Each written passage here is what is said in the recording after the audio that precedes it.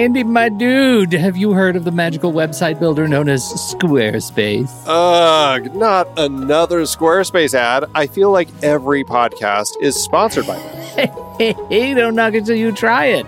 Yes, okay, it is overhyped, but actually it lives up to the hype. Squarespace is like a website fairy godmother. With a click of a button, your site transforms into a beautiful masterpiece. A website fairy godmother? That sounds interesting. What makes it so magical? Well, for starters, those slick templates make anyone look like a professional web designer. Pick one, customize the colors and fonts to match your brand, and voila. Plus, the drag and drop Fluid engine is so easy, your grandma could build a site on Squarespace. Well, she did knit me a lovely scarf last Christmas. Maybe website design is next. Exactly. And when you're ready to sell your Nana's handmade scarves online, Squarespace has built-in e-commerce. Add a store with one click. Get flexible payment options. Then watch those sales roll in. And when she wants to teach others her steezy scarf skills, Squarespace's new courses feature is just the ticket. Nana can set up her curriculum and enrollments and payments in a snap and become the next e-knitting influencer. Oh, wow, you really sold me with the grandma angle. Sign me up for that free trial.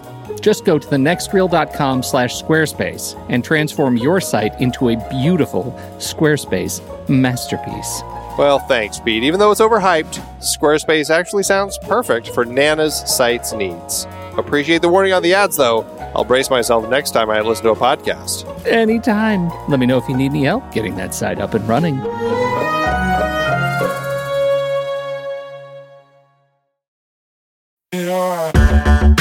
Andy, can you believe we've almost hit 700 episodes of The Next Reel? I know, it's crazy. And with all the other episodes in our family of podcasts, we are well over 1,200 episodes of movie conversation. It's really pretty amazing that we've gotten to have these in-depth movie chats every week for over a decade now. And we couldn't have done it without our loyal community of film fans. Their support over the years has meant so much. For sure. That reminds me, we should give the merch store a shout out. Buying shirts from thenextreel.com/merch is a great way listeners can continue to support the show. Plus, they get to sport our great designs. Absolutely. I think sometimes folks forget we have a variety of shirts, mugs, phone cases, and more available. In fact, a great place to start is with a shirt sporting the Next Reel's logo. We also have that classic Fast Times Spicoli Surf School tee, or the weirdly popular Rusty's European Tour shirt. The one from National Lampoon's European Vacation. Why is that so popular? Search me, but we have sold a ridiculous number of those. I guess there are a lot of Rustys taking trips to Europe? We're always adding new designs based on movies we've covered, like our brand new design for a streetcar named Desire, featuring a streetcar named Desire. So if you want to rep your love of TNR and films, head to thenextreel.com/merch. Every purchase helps us continue to have these weekly in-depth conversations. So visit thenextreel.com/merch today. And as always, thanks for listening and being a part of the Next Reel community. We've got lots more great movie chats coming your way. I did. Hi, everybody. Hi. That's what I want to hear. Hello. I want to hear that too. Hello. It just got sexy. Mm-hmm. Just all over the place. I love sexy back. Steve, say something boisterous, exuberant. Hey, howdy, hey. Oh my gosh, what are you ill? That was gross. I come from Earth, a planet of outlaws. My name is Peter Quill. There's one other name you might know me by. Star-Lord. Who? Well, Star-Lord, man. Legendary outlaw? Forget it.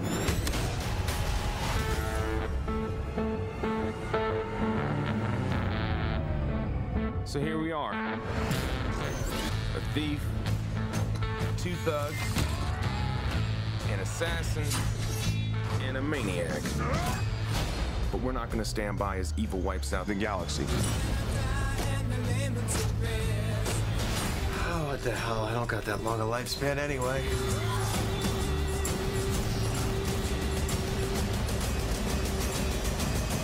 Call themselves the Guardians of the Galaxy.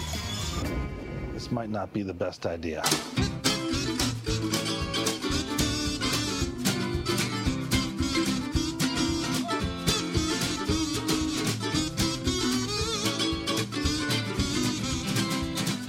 Hey, everybody. It's the Film Board, our monthly gathering of special people talk about special movies. And tonight we are talking about the most specialist of the special, Guardians of the Galaxy, open this weekend, off to a heck of a good start.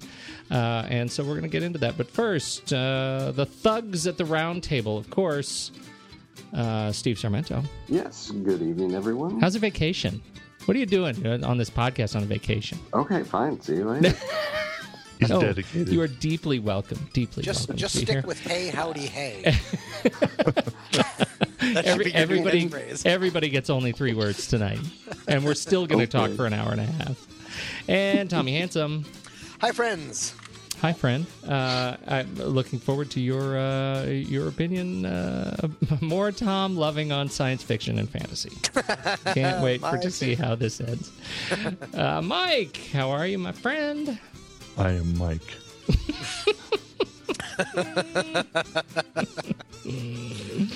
Yes, of course, Andy Nelson. Hey, everybody. And you know who else is on the show today, but not really on the show, is our friend and very talented actor, Chad Stoops, who was not able to join us, but it's almost like he was, because he sent me about half hour of his own commentary in audio. Oh, excellent. Yeah, and so from time to time, like a delicious little house ad, I'm going to go ahead and insert some Chad.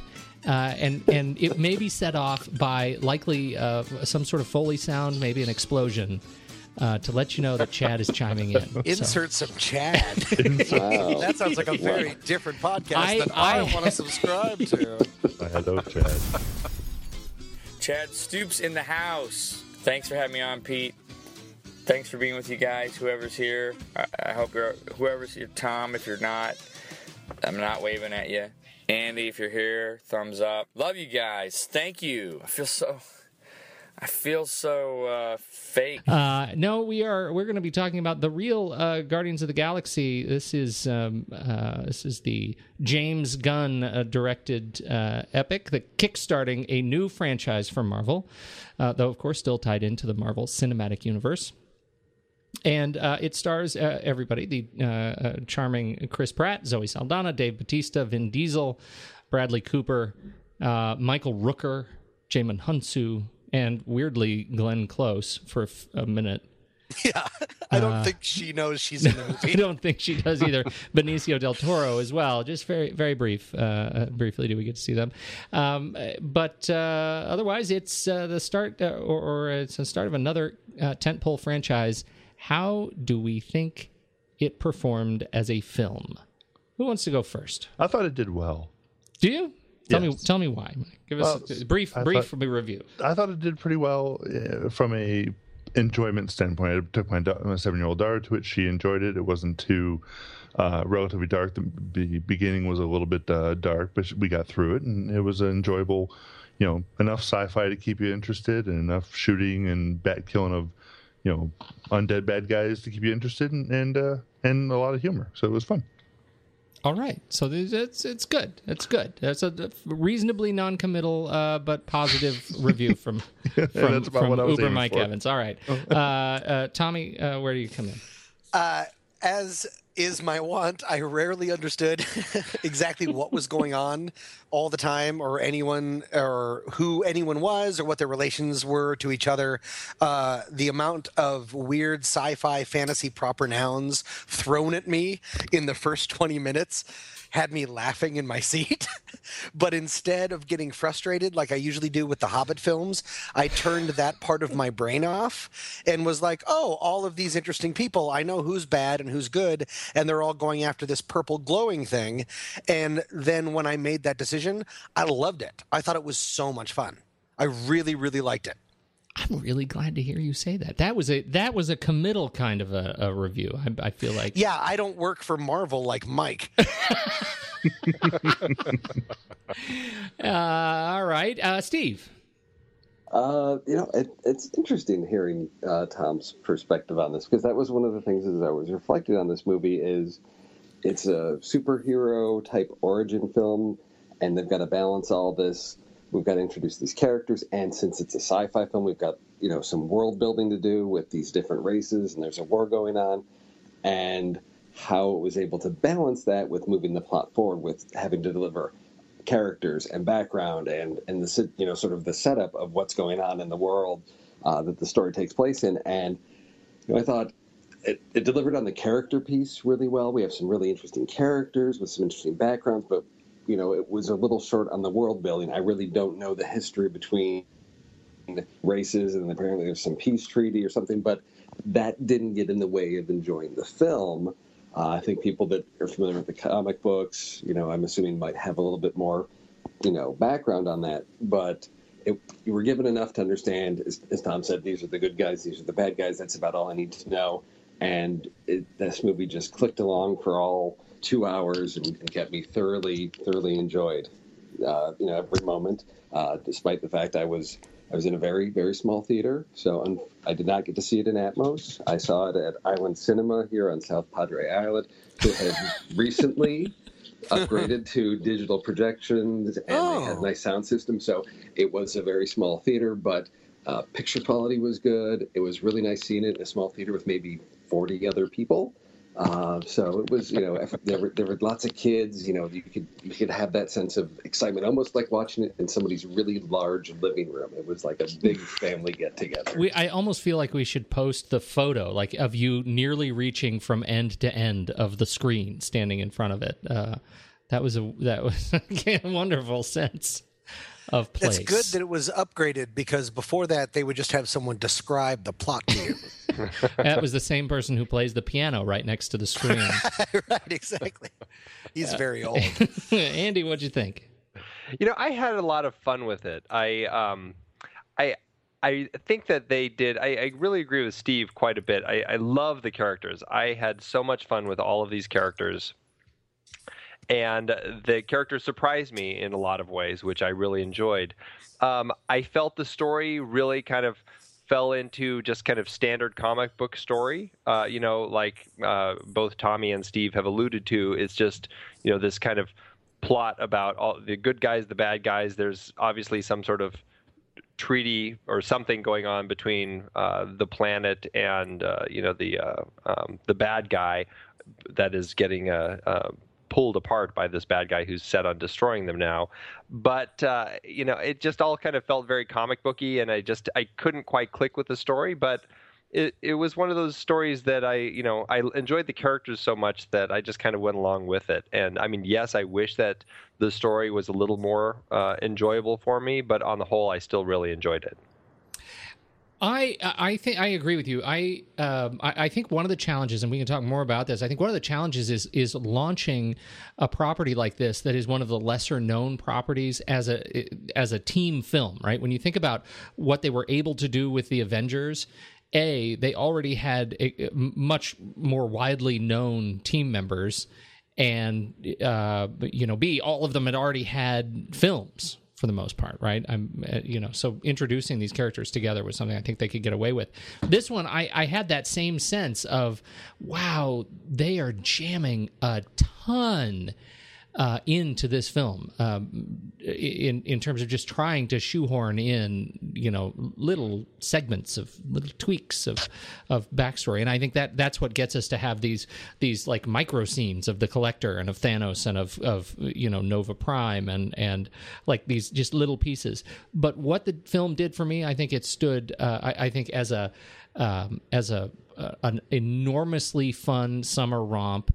I was connected from the very beginning. I think every one of these team members' characters has wonderful charisma.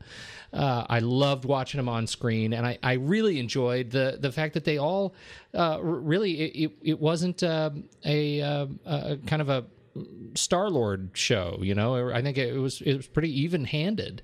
We got to hear from everybody and learn a little bit about everybody in terms of their sort of emotional and their kind of behavior. So I had an enormously good time. I'm firmly in the pro camp. And I'm going to say it. I think that Chris Pratt's a movie star. Yes. Yes. Big time. Yeah. Do you think he'd like me? I know that he's just one of those guys that you think you could like get along with. He would get along with everyone, but I kind of think he'd like me. Like, I feel like we'd get along together. It's just something to put in the side. No, People, let's go to the phones. That's the best friends we've never met list, and I actually have a running list of people who I think would really dig me if they only had time to get to know me. Right. And I think Chris Pratt is totally on that list. Yeah. Yeah, I follow him on Twitter. That's got to mean something. That's all it takes.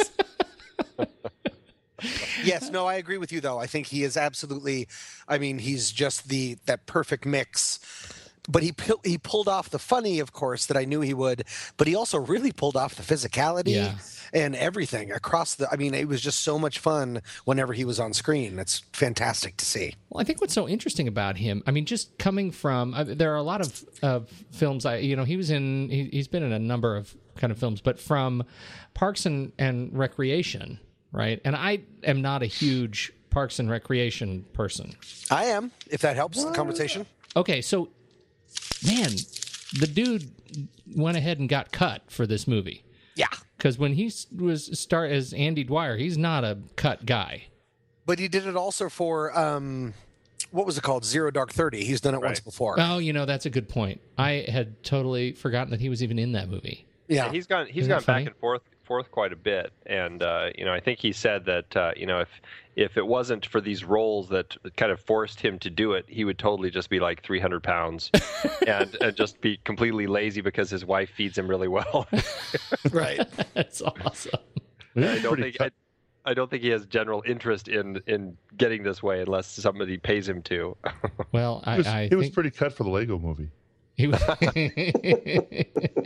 mean, flat chiseled stomach, very hard. It was He was very flat stomach. That's right. That's right.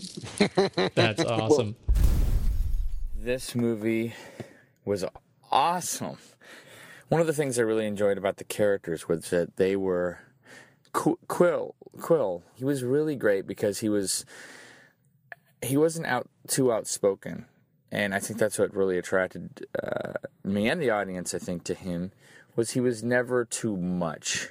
One of the things that I found interesting in this character, and I think, Chris Pratt brings to this performance is, we've got, when we first meet him as an adult, we've got that little, beginning piece, as a young child. When we first meet, Peter Quill as an adult, that whole opening sequence, to me, I was very, very excited because it was very, I think there was strong references to Raiders of the Lost Ark.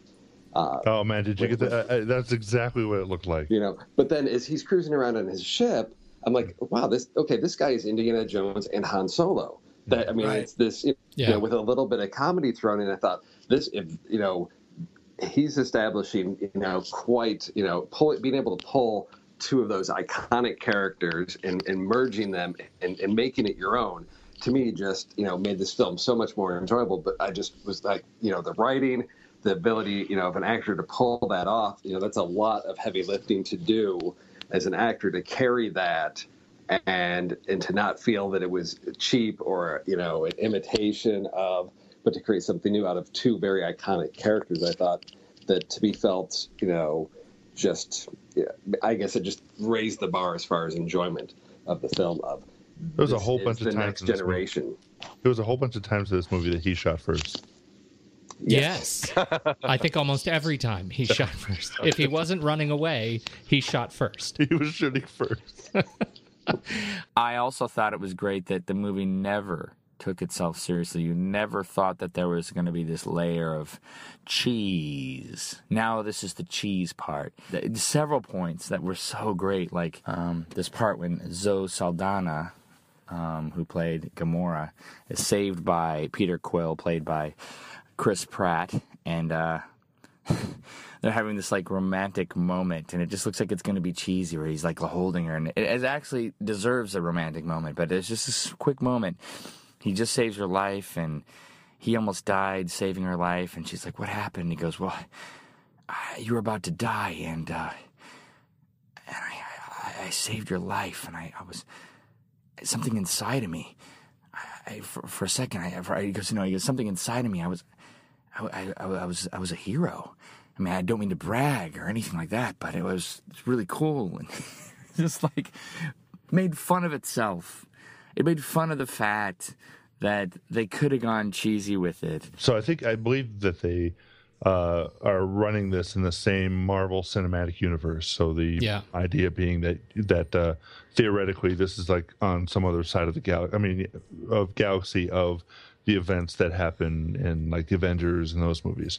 At the same time? Yes. That literally could be.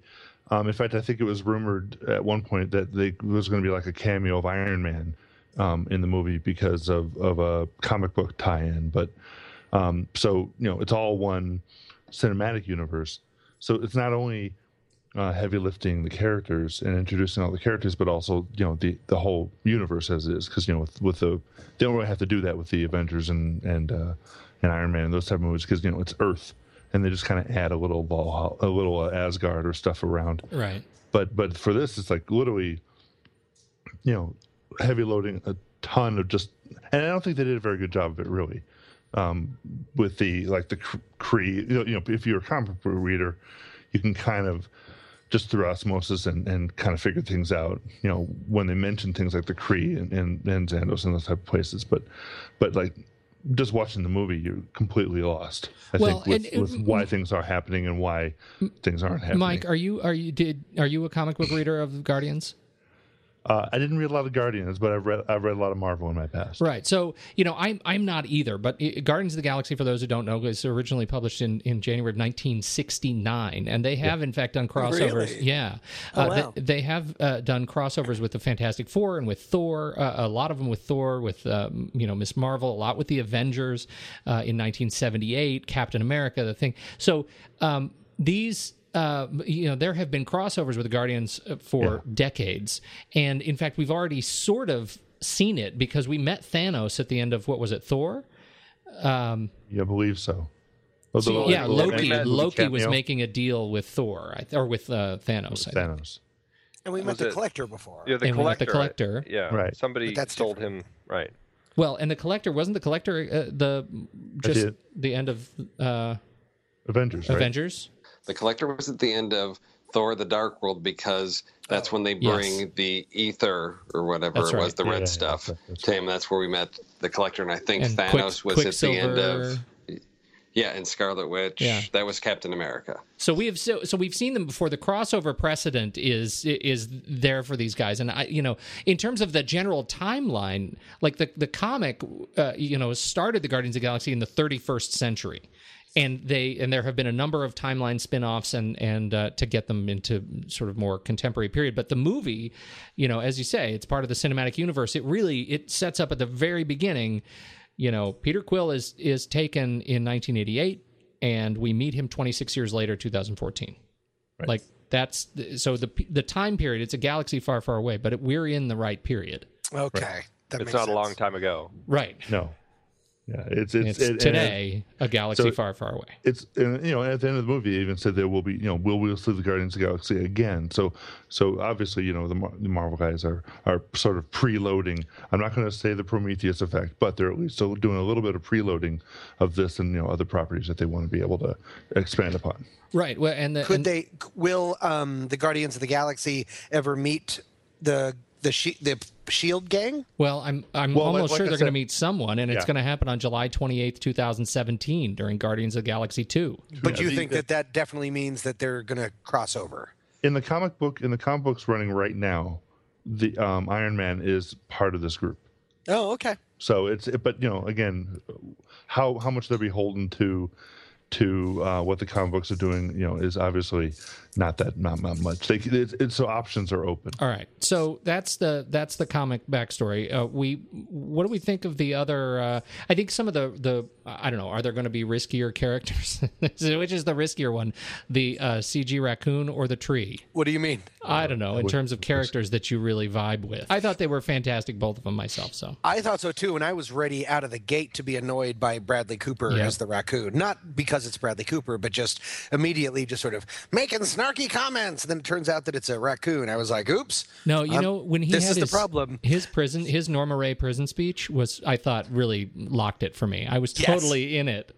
Of course, it's so sad that you had to work on you and make you a monster. It gave him a reason. He wasn't just snarky. I mean, he had anger for a reason, and I really ended up liking him really quickly. Same with Groot. Like I ended up liking.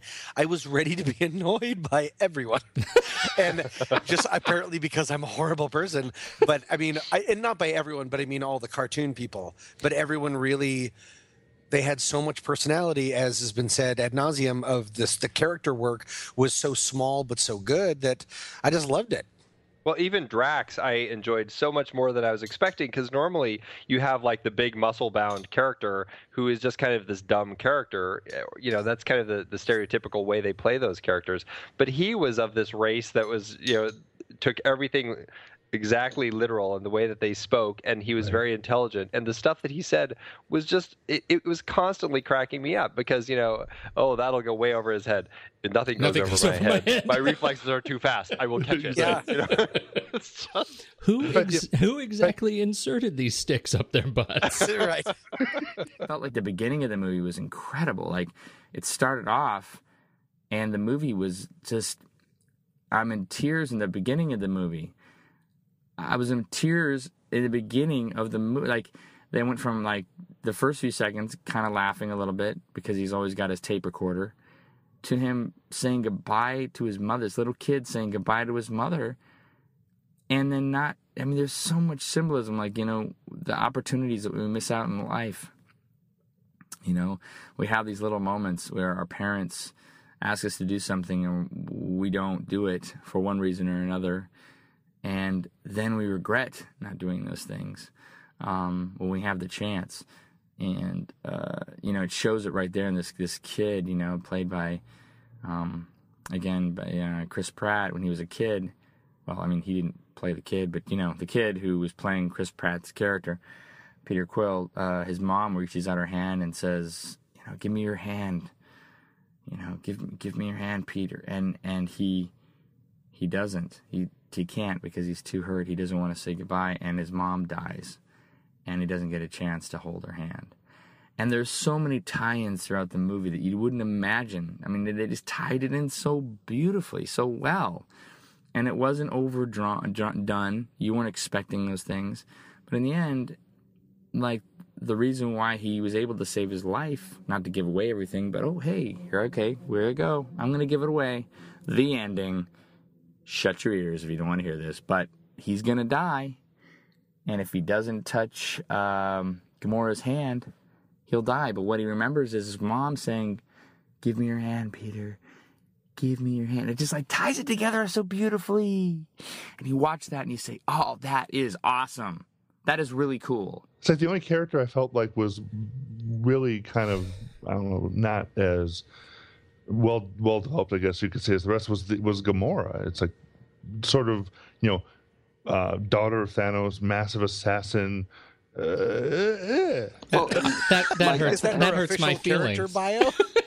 Daughter of Thanos. No. It's like she built her up to be like this, like assassin and you know, really badass, I guess you could say, and she ended up being sort of, well, Star-Lord's love interest throughout the whole movie. I mean, you know, it almost like she didn't hold her own weight as a character. Well, I think that goes to sort of that larger Marvel universe, and her character's backstory is tied to Thanos and these characters and Ronan, and we don't get a whole lot about that history. Yeah, and so we know there's more to be told. Whereas with Rocket Raccoon, it's Peter Quill seeing the back of it with all these little electronic probes or whatever attached, and that like, oh my gosh, there's something more to this raccoon. Yeah, he's been abused.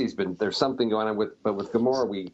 We know there's more, and to me, I felt disappointed because it's there, but there's no way for us to get that information. And that might be, but I mean, the way it felt like it, if you take all five of the characters when they're first introduced, right? They basically build them like we don't know anything about them, and then they build on them. And with Gamora, it's like they almost told us everything about her when they introduced her, and then she started getting like weaker as the movie went on. Like she was doing less cool space assassin stuff, you know, as the movie went on, where everyone else was like doing more cool stuff. You know, the Groot's making, you know, fireflies out of his hand and making a ball of spaceship protection cocoon and all this hailing people with his limbs of Pokey and the chess thing, and all these other people, Star-Lord's getting more interesting, right? And it's almost like, that was the reaction I had. I didn't share that one. And usually I agree with Mike on this kind of stuff, but in that one I felt like I thought she was great, and I thought there was enough of that sort of human element that came between Star-Lord and Gamora, that him trying to teach her to dance. I mean, those little human pieces, like we learned she was an assassin, and then we get to see her soften up in their relationship, and I thought that ended up being a really nice arc. And we do get a little bit of her backstory, how Thanos had actually killed her parents and she wasn't really his daughter. Right. And I think there is some interesting element there, and I see a lot of the damage in her, and I enjoyed it, but I won't disagree that I think that she could have been written a little stronger, but I still enjoyed her character quite a bit. She got a great action scene. She got many action scenes, but I mean, she really got a really big action scene with her, with Robot Sister or whatever that person was. What was her name? Neptuna? Napoleona? Nebula. Neptuna. Yeah. Like that was, like I would agree a little bit more with what you guys are saying. Not that I disagree, but if she was getting beat up and then Star-Lord saved her. But that's not what happened. They gave her own thing. Yeah, and so the only part I had a problem with that, and this is just my little pet peeve on some of these movies, are it's like whenever they have a female character, they always seem to get paired up with the female villain. Well, yeah. It's like all this stuff's going on, but somehow you can only beat up. It's like preordained. That's what you have to do because they have a female villain. So can we reflect on that just a little bit and just check me? Because did they do that with Black Widow too? When you think about Black Widow. And I say that as a bit of a tie-in because as a strong female kind of military character, right. Nicole Perlman, who co-wrote the screenplay for Guardians of the Galaxy, at least she's down as having written the treatment for Black Widow. So who knows if she's going to end up writing the script? No, Black Widow kicked a lot of guys. I think she did. I think that's one that maybe was counter to. Well, was there a female villain in Avengers? I don't think she's run into one. Right. Well, it that's seems refreshing. Like I think you often see like these team things. They seem to always do that. Yeah. And I don't know if it's just my misobservation or not, but that it was like all this stuff built up, and then suddenly the end battle scene. That's all she did is sort of counter Nebula, counter the other woman. Exactly. But I think that they get away with that because it was her quote sister. No, right. Agreed. No, I mean there's reasons for it. Yeah. But do you think it has anything to possibly do with the fact that it's really difficult to have a fight scene between a man and a woman? I think that's okay. A lot of, I think that's a lot of what they avoid. So I don't know if it's. I've always felt that, and so you saying it maybe like a woman beating up a man, that's fine. A man beating up a woman is maybe a problem. But I don't know. Like in the world of comic book fighting, when the women are essentially as tough as the men. I mean, we had scenes of her fighting with Peter Quill, right? Which was a nice sequence. And I don't think. That's right. The whole beginning, and then with Rocky in their rocket. I'm sorry, everything. Yeah, you're right. I don't think it's. Yeah, I think it's different when it's just like somebody abusing somebody. In these comic book movies, it's all done in this comic fighting way. I mean, it's. I don't think that. I don't know. I don't know if they're doing it because we should have her fight another woman. I don't think they're deliberately thinking that. It seems to me that it's in the context of the story. Oh, it would be great to have the two sisters have to go head to head. And yes, it just happens to fall into that cliche of when the woman fights. I mean, it's the same thing in Harry Potter when Mrs. Weasley has to fight Helena Bonham Carter's crazy character. Spoilers. I've just started the first book. Okay. Are you serious? No, I'm just joking. Oh my goodness. I'm just joking. I don't know how to read. And to say what Andy was saying about how much. I'm sorry. What was the big tough guy's name? Drax. That he had two levels. He had the backstory, but then also when he was wrong and tried to take on bad guy Magoo and his army, then he became like super sensitive. So it's like everyone had a couple little things that signified their personality. So it didn't feel like that old trope of everyone just has one signifier, which is neat. Small writing, but for a good reason. Mm-hmm. I just thought it was so well acted, so well played out, so well. At the end of my viewing of it, everyone clapped, but I didn't feel like people clapped because it was just a good movie. I felt like people clapped because we all felt at the same time that all around this movie was heartfelt, it was funny, it was well acted, the characters were diverse, the story was well told. I didn't even know anybody in this movie, really. I'd never, except for maybe the Rocket the raccoon, I kind of knew him. But everybody else, I had no former knowledge of. And so this was a brand new thing for me. I wasn't expecting anything about them. I just kind of, in fact, I kind of went in feeling like they were all going to be sort of stupid. It's just kind of a, that kind of movie about, this kind of bunch of ragtags that don't belong together are going to figure out, in the end, the greatest asset are each other and themselves. And along the way, they'll find friendship and love. And I'm like, God, man, I hope it's not about that. Overall, how do you feel about the script written by James Gunn and that Nicole person?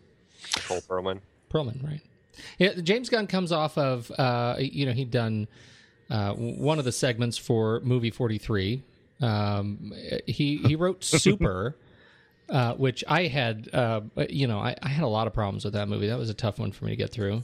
Is that the one with Rainn Wilson? Yes. Yeah. I haven't seen that yet, but I saw Slither. Slither, right? Yeah, Slither was fun. Scooby-Doo 2, Monsters Unleashed. Oh! I think he just wrote that one. He did. Right? That's what I was saying. He wrote that. I'm talking about the script, the things that he wrote. Sure, he also, sure. He's also on deck for having written one of my favorites, Dawn of the Dead, with George Romero, the Zack Snyder version of it, 2004, which we've done on the show before. So, what do you think about how he pulled together just the script, apart from the problems we've already had with woman on woman violence? I have some things to say. Go say it. Would you like me to go For first? crying out loud, man. That's how I do conversations. I have something to say, and then I just sit there quietly. Are you until raising your someone hand? It's an audio podcast. Like you're raising your hand. Oh, because I'm always filming myself whenever I do something, so I get confused. I thought it was. I mean, I'm not a superhero, as we know, as I've said over and over again. I'm not a superhero guy. I'm not a fantasy guy, stuff like that. I thought that they did a phenomenal job with such a weird, and I think that Marvel deserves an enormous pat on the back for the courage that they took with this film. I mean, the opening is so dark, and then to go to a kind of funny dance sequence with this anachronistic soundtrack, there were so many smart things that like grounded the film and made it so funny and so relatable, while having all of this crazy stuff happen. It was just, I can't imagine how many people got scared during the making of it or the reading of it, because it walked that line incredibly well, and that's a very weirdly thin line to walk. And I thought it was just it was just like two arms open, just sort of embracing me into this weird world, and I loved it.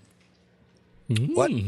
Yeah, I mean, I would agree. I think they wrote this script for in a way that made it okay, like we've all said. I mean, there's a lot of stuff that's thrown at you to kind of develop this world, and it's not as clean as it could be. They could probably have found a better way to make it a little cleaner and really build the world so it all makes a little more sense to us. And, on second or third viewing, maybe I'll catch all the little things that they were saying to really fully understand what the entire story is. But on the whole, I think they're writing in a way where they understand that this is going to be a really fun film and people are going to have a good time and just enjoy it. And I mean, I think that they succeeded.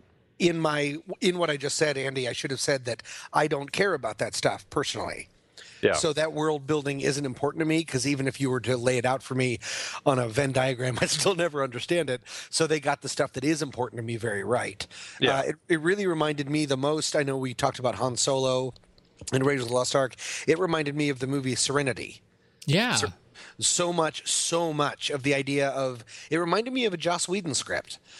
of really like taking on these big ideas and then sort of poking fun holes in them, making fun of certain tropes, all that kind of stuff. And I think Nathan Fillion is actually the voice of one of the characters in the prison.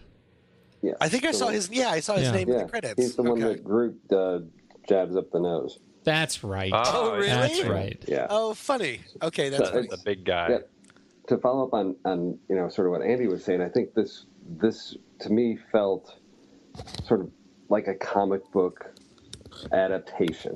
I think ever since Christopher Nolan took Batman and brought it into the gritty real world, there's been this tendency to try to make these films set in a realistic world versus a comic book world. And the comic book universe, you can stretch the limits of sort of reality a little bit. You can suspend your disbelief a little bit more. I mean, we have characters that, as I'm counting them, like these Guardians of the Galaxy, almost all of them, actually, I think, with the exception of the raccoon, all of them sort of were had very close near-death experiences. You've got Drax, who apparently is beaten within an inch of his life by Ronan. You've got Star-Lord and Gamora floating in space, freezing to death. That was pretty good. Which were all great, powerful, emotional moments. But it's not like you're like, well, gosh, that if they were really in outer space, you're in a comic book, and it's a nice, bold step. And it reminded me.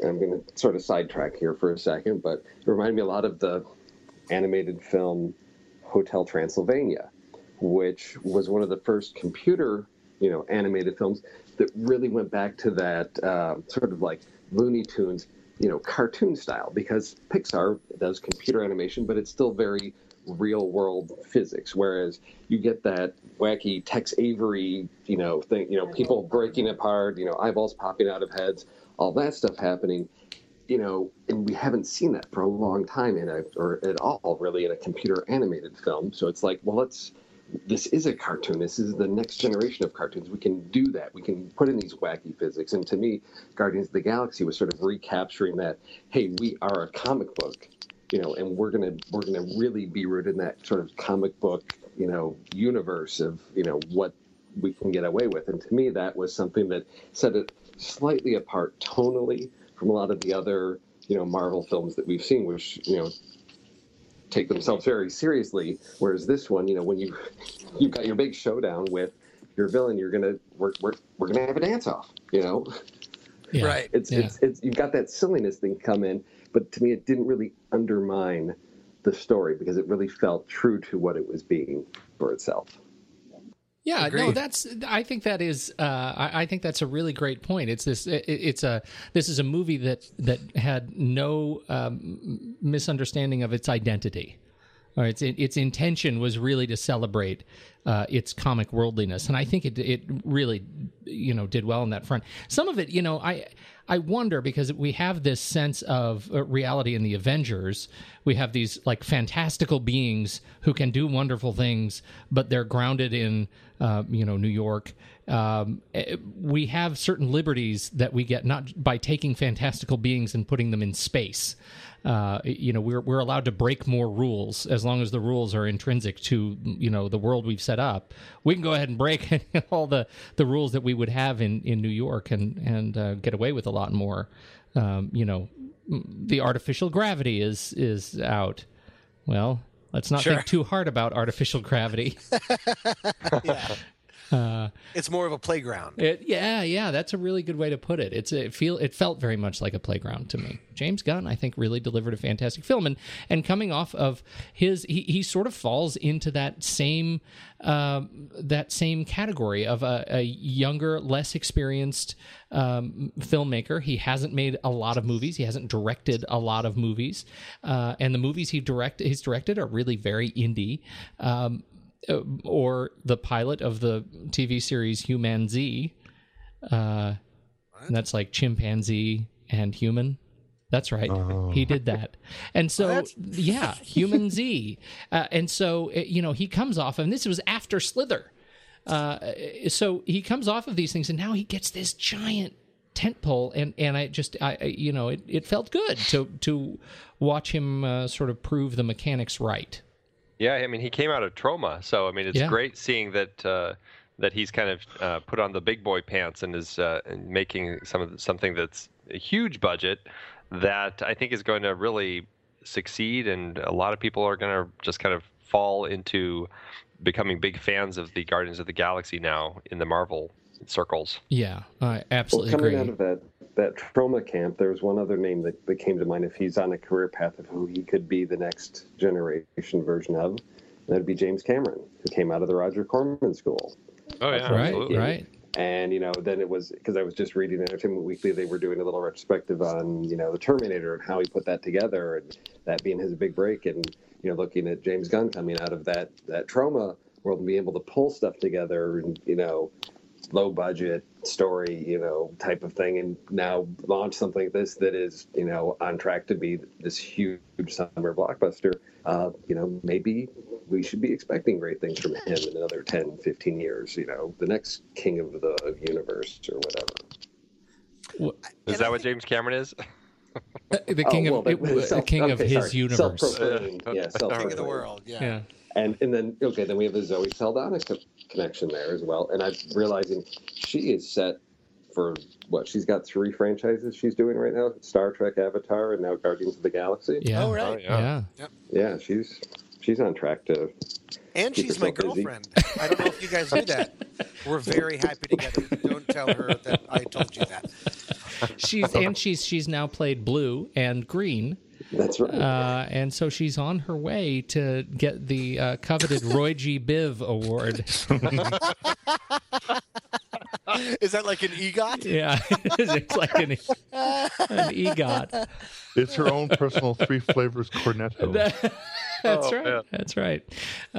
So anyhow, it's it really, I think he did a great job, and I think he did, as we've talked about. The fact that he crafted a story that from the very beginning, and that opening sequence was tough. That kid, was great. Like the young Peter Quill, like the shock and that experience of his mother passing, I thought was a terrific moment and really drove me into the film in a positive way.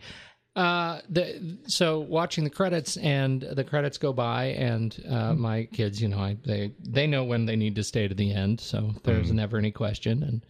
And we're staring at the names going by, and my son looks over and he says, "Wow, what are all those names?" And of course, it's the visual effects team.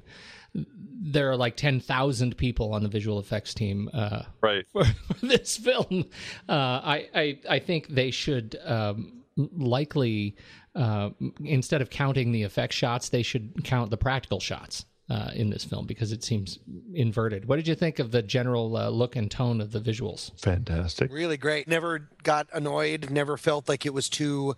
I knew where everything was. I knew where people were fighting. I knew all that stuff, and that sometimes is lacking in a lot of movies like this, because they have computer effects, they think they need to use computer effects.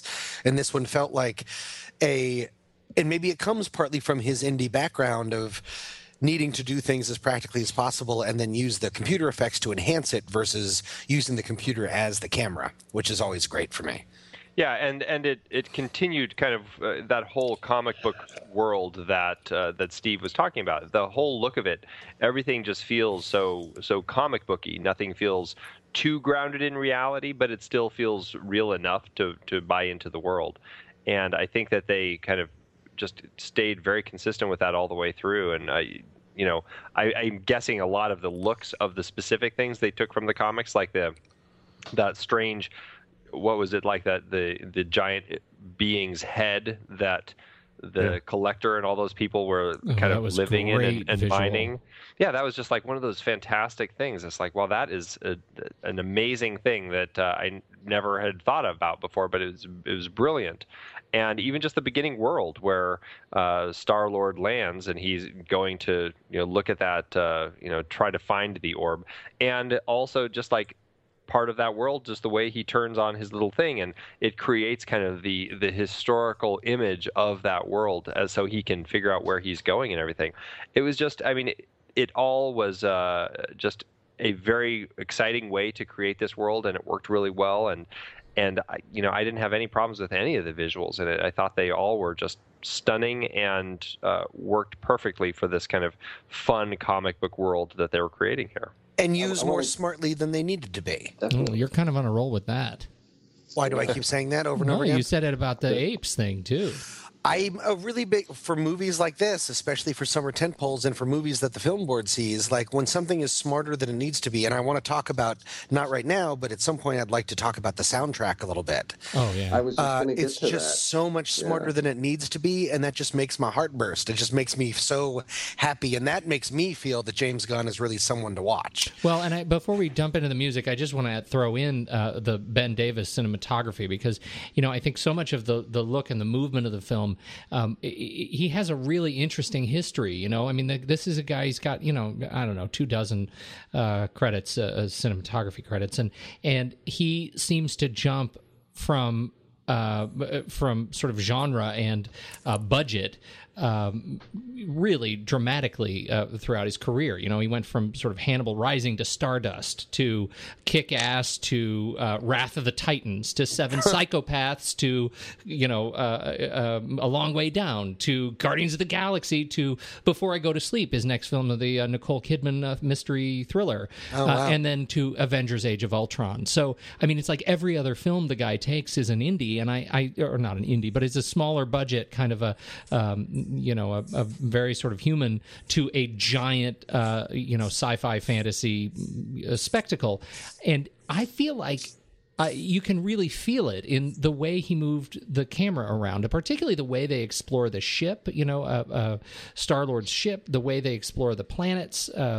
I really, that opening sequence, his Singing in the Rain sequence through the Raiders Temple is, I thought was a real testament to that, like taking a really dark, kind of moody environment and moving the camera in a way that felt like a musical to me. And I was really touched by that. And I think it goes to much of his, his experience, behind the camera. That's cool, because that also can be the same thing with James Gunn. Right. Like if you have this small sensibility, then you'll bring that cool sensibility to a larger canvas.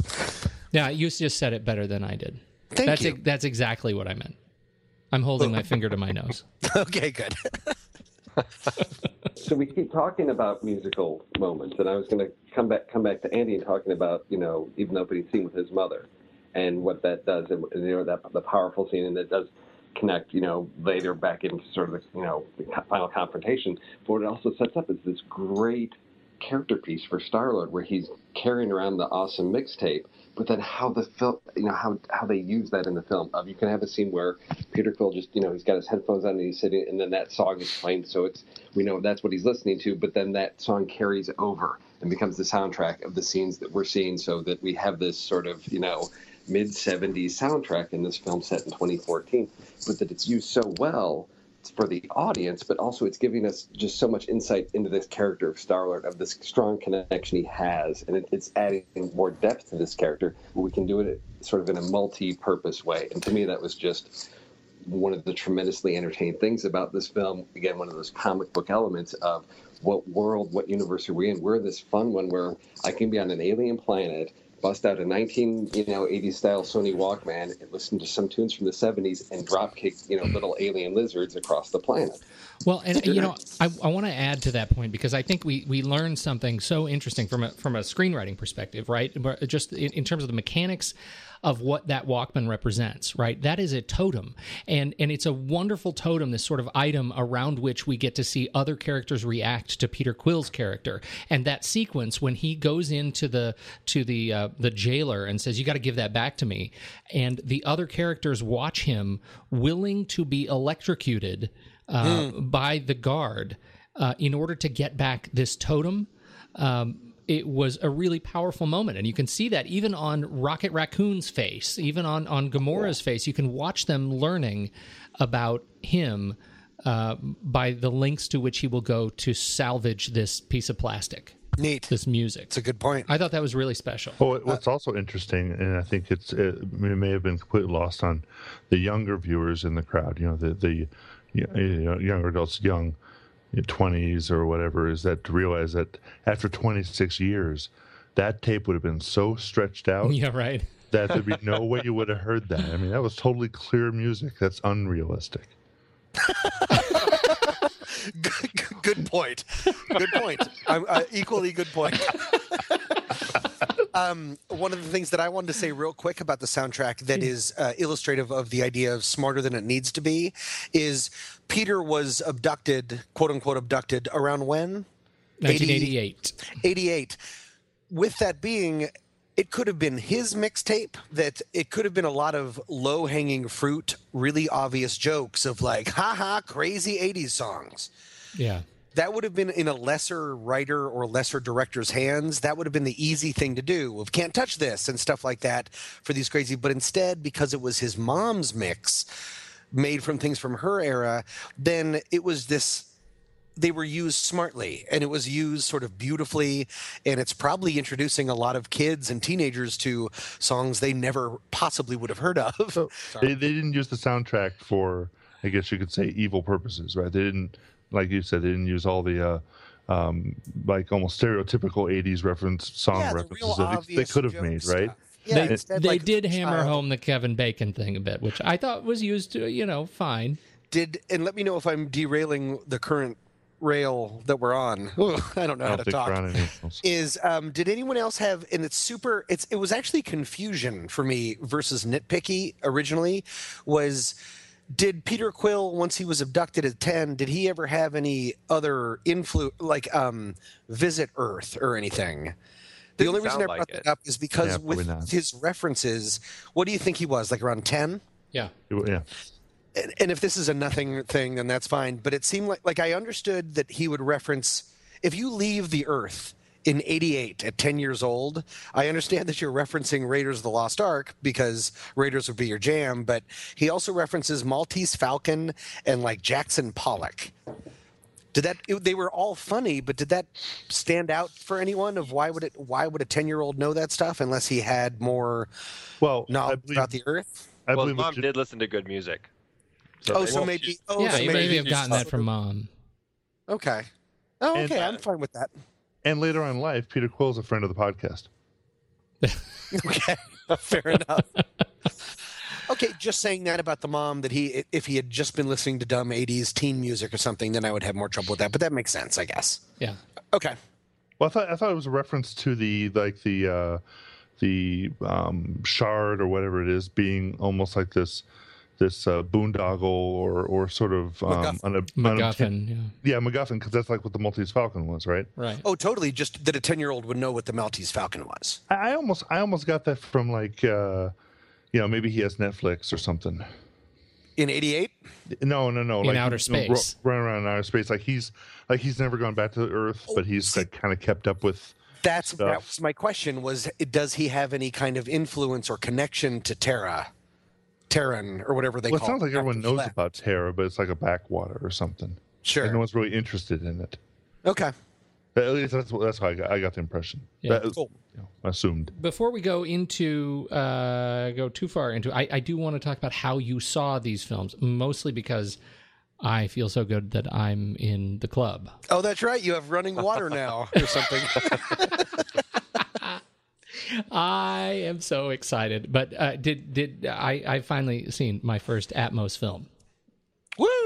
Not only did I see it, but I went to a new theater, like pretty much brand new, and so it was the new Ultra 4K projection. It was the new screens, the 80-foot screen.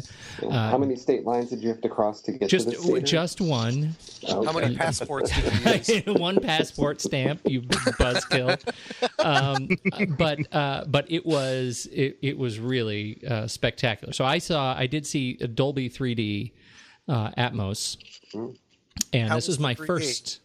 The 3D was. I did not like the 3D as well as frankly as real 3D. I thought it wasn't that the 3D was bad. It was the experience. The glasses weren't as good. The watching experience wasn't as nice.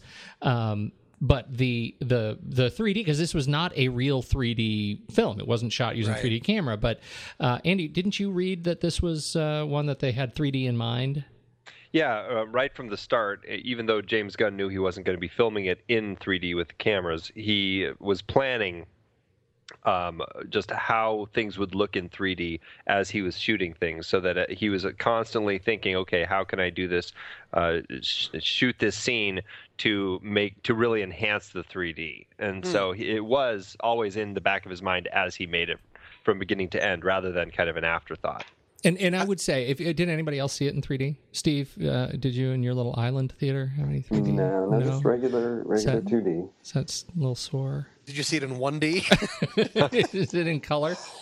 I would say that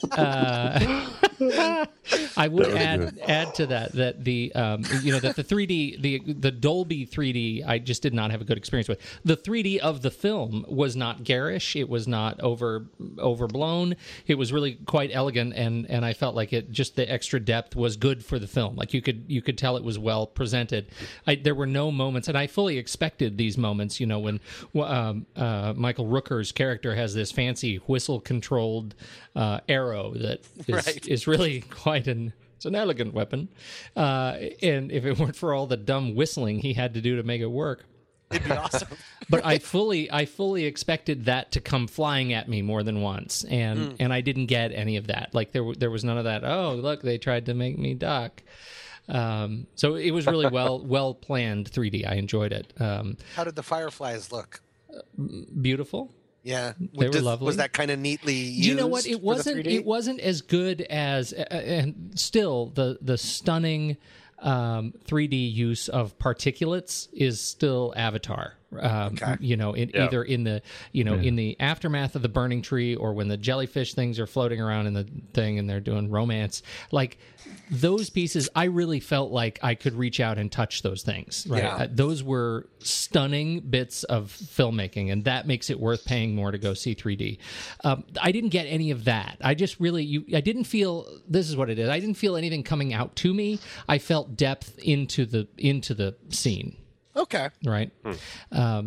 Which I thought was it was nice. It was nice. But the Atmos, it was sort of a mixed bag. I think I'd set because of you losers, I'd set my standards, so my expectations so high that I felt like I was a little bit underwhelmed, but mostly because it's such a busy film. Yeah. And that's something I noticed because I did see it in Atmos, and it was just very busy, and there was nothing that stood out to me through the entire film as, wow, that was a great Atmos moment. The best Atmos moment was the Atmos trailer before the film started. It always is. It always is. Oh man, all three of us, my kids and I, were standing there. We were literally floored into our seats with the shimmering and the birds and stuff. That was stunning, and that made it worth the trip, to go to this theater. But I will be doing this again. It was a great experience. I can't wait to see a film that's a little bit more aurally subdued in order to see it really work.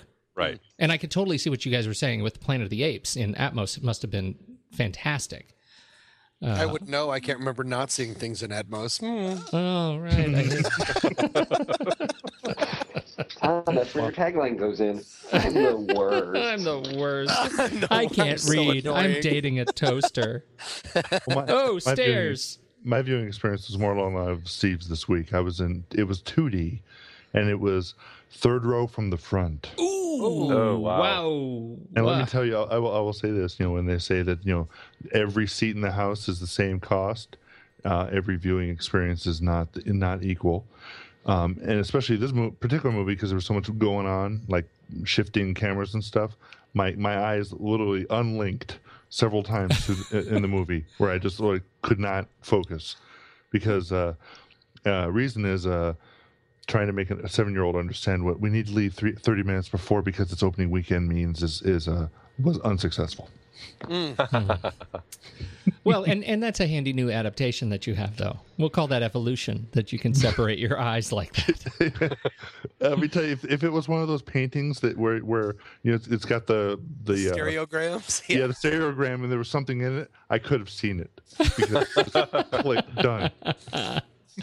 Andy, Tom, good. Atmos, digital, 3D, everything. What'd you see? No 3D, but digital. All right. Yeah, and I saw it in Atmos. I was curious to see. I would be Atmos. interested. Yeah, sorry. I would be interested in seeing this in IMAX because I hear that it does have some aspect ratio shifts throughout, and they handle it nicely when they do. So that did pique my curiosity. So if I do go see this again, I might check it out in IMAX. Yeah, I'm with you. I wanted to see it in IMAX. I hate those transitions. And in my book, there's only one movie that's done it right, and that was Batman. Which was terrible. I hated Batman. That's what I was about to say. No, it was the Hunger Games, the last Hunger Games. Because it changed. They changed once in a beautiful part of the film, and the aspect ratio changed in a part that I thought added to the transition of the movie, that sequence of the film. So it only did it once. It didn't go back and forth, right? And so I'll be interested to see. Plus, I just like seeing it in IMAX. So. Yeah, I'll hit it again. All right. Any other hot topics before we jump to our favorite part? I don't think. I will say that number 2, I think it may suffer from the same problem that most sequels have, is that a tremendous amount of this film was backstory related. So it will be interesting to see what they do with a full movie of content required. I will say that the great part about Guardians of the Galaxy 2 is somebody has already put a synopsis up on IMDb that says, someone will try to take over the world, and the Guardians of the Galaxy will stop them. They're going to chase after another glowy purple thing. I wrote that. May as well have, yeah. Yeah. That's awesome. You know, we didn't talk about Tyler Bates. I don't think we've ever talked about Tyler Bates on this show. But the guy's got a healthy number of credits, and he did the score. Dawn of the Dead. Oh, you're right. He did Dawn of the Dead. We did talk about him. I don't know if we mentioned him, but yeah. But Sucker Punch, he's been sort of part of this. Watchmen. I really enjoyed the score, and not just the soundtrack. Like just the entire musical element of this film, I thought was really well done. Yeah. So. Yep. Yeah, he's somebody who he goes up and down as far as what he does, but there are a lot of movies that he's done scores for that are so much better than the movie warranted. Yeah. But I do enjoy Tyler Bates. Yeah. All right. We didn't really talk about Lee Pace as Ronan and as the main villain of the film. I'm wondering if that's because we didn't feel like there was much to say about him. He was bad. That's kind of all I felt about it. You mean just as a bad guy? Oh, yeah. No, I don't mean he was bad like poor. I mean he was just mean. Yeah. But he was so covered up, like you could tell by all that makeup. Right. There was because the makeup was so strong and his outfit was so covering, like almost no personality was able to come through. He was just the big bad, and I was okay with it personally. He was a nice target, and that made the final kind of showdown when the Guardians kind of grabbed hands in the middle of the purple vortex. That was a really nice triumphant moment. I mean, I enjoyed it. I enjoyed kind of the feeling, the kind of emotional connection of them really kind of taken him apart, and I thought it was fine. But again, he was bad and a target, and that was about it. And I didn't even connect that he's the Elf King in the Hobbit movies. That's my really God. funny. I didn't either. Wow. My head's about to explode. So I guess we can talk about him in December. So the other one we didn't talk about is that other sort of is Thanos, which really. Oh, wow. I just don't know who anyone is. Oh, there were he so was many the guy big bad guys. in the rocket chair. Yeah, the rocket chair, and it was played by Josh Brolin. Mm-hmm. And really? Yeah.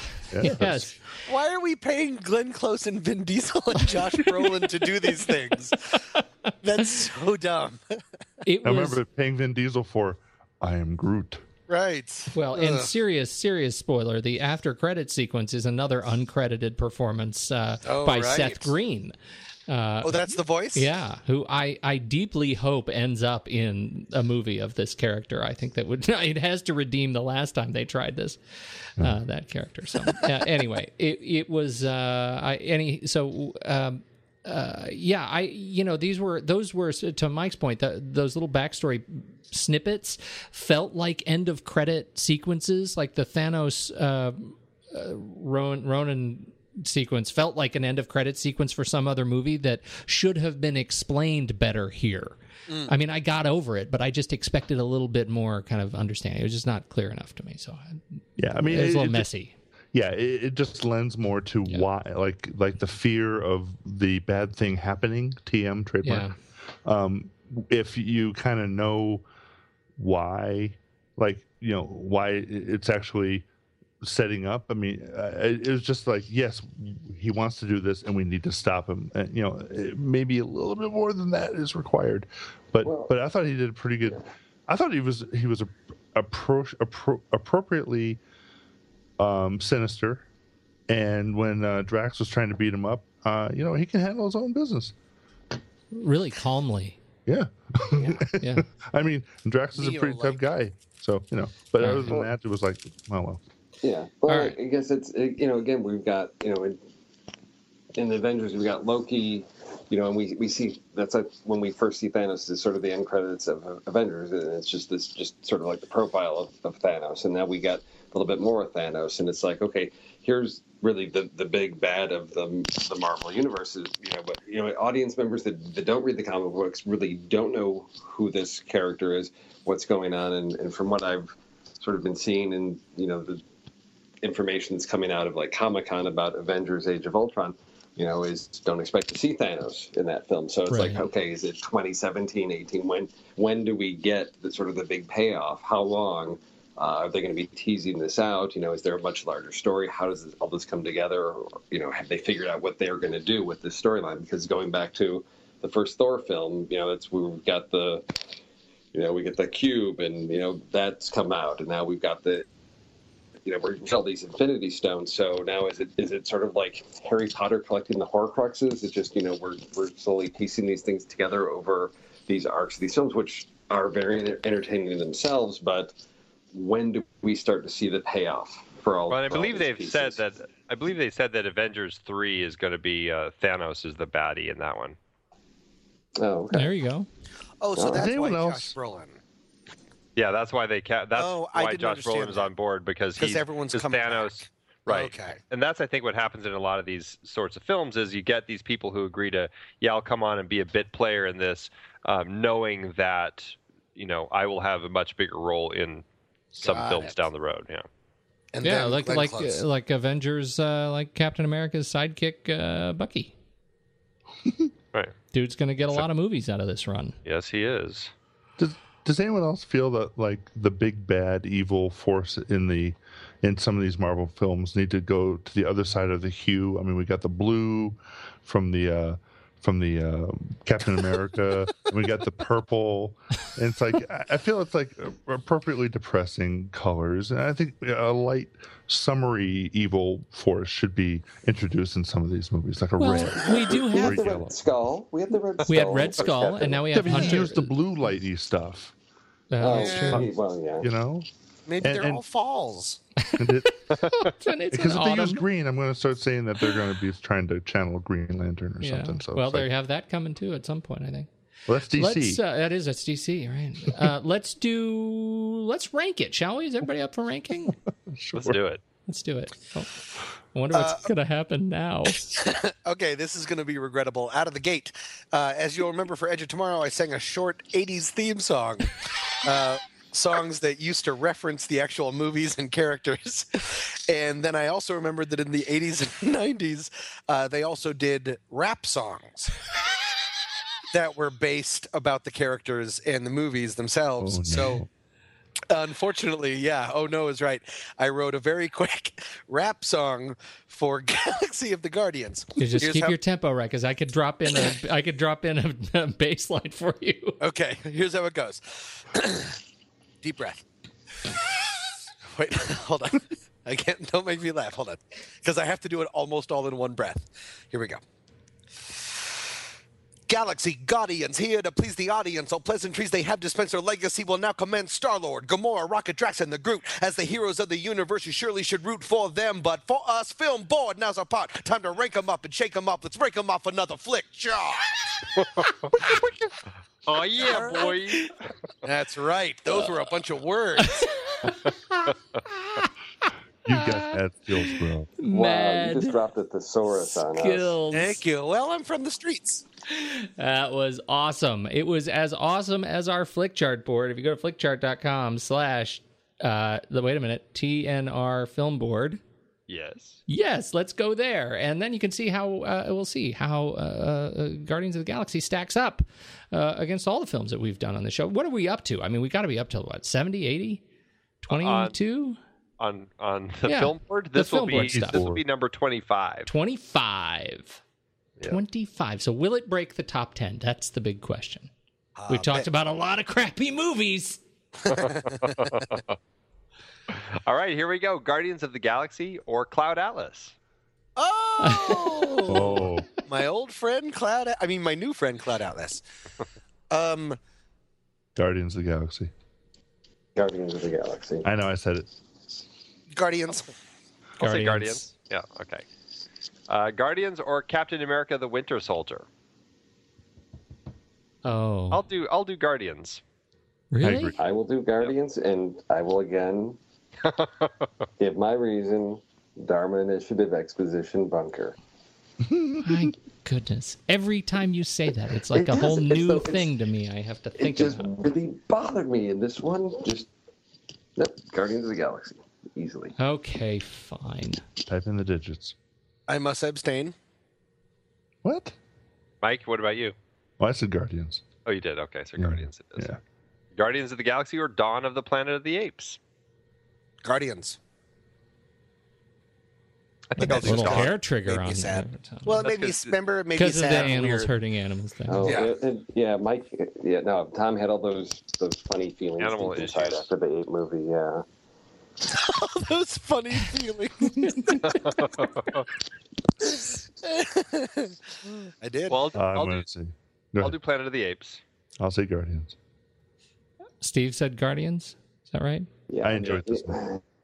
Yeah, no, I'm looking at what am I going to watch over and over again, and I mean, yes, they both have high rewatchability, but there's just something well-rounded. It's all those quadrants of humor and action, and right now I'm feeling very Guardians of the Galaxy. Yeah. All right. Guardians of the Galaxy or Edge of Tomorrow? Edge of Tomorrow. Edge of Tomorrow. Edge of Tomorrow. Edge of Tomorrow. Thick chart. Okay. All right. Well, there you go. Guardians of the Galaxy is now number 3 on our Sweet. chart. Wow. That's great. I feel Not good up about there. that. I feel good about that. Yeah, that's a good spot for it. Huh.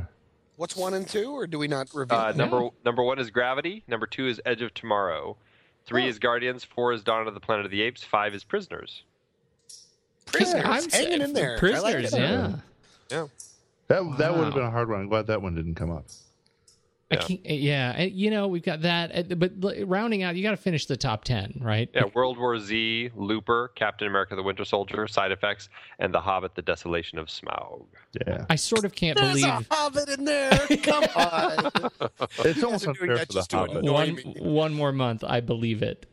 I'm a little surprised that Side Effects is still hanging in the top 10. That is surprising, although I still really like that movie. But it doesn't seem to be in the same pedigree as a lot of these other movies. Yeah.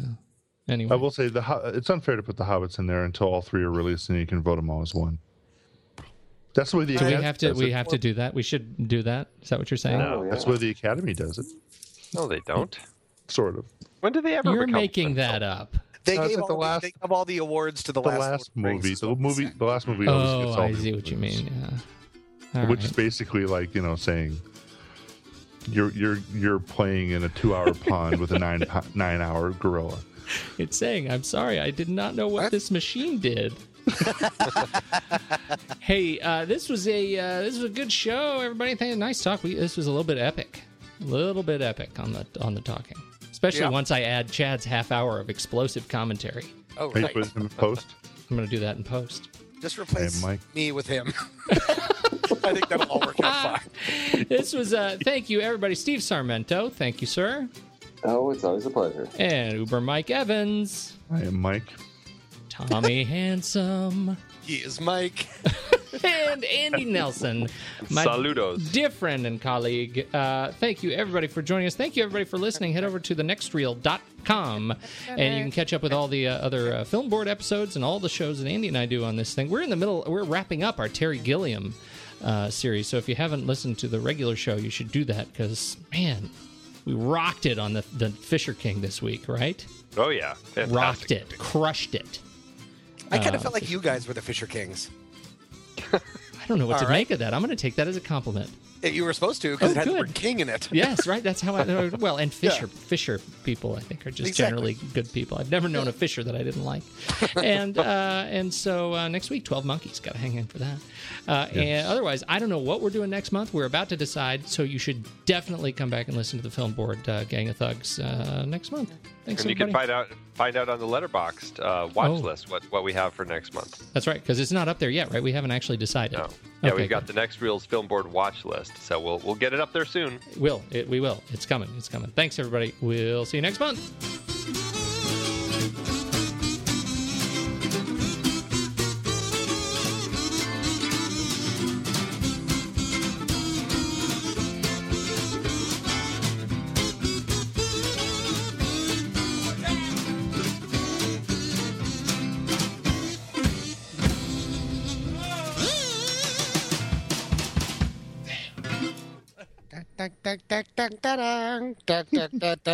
Does anyone else have that running in their heads? No. Actually,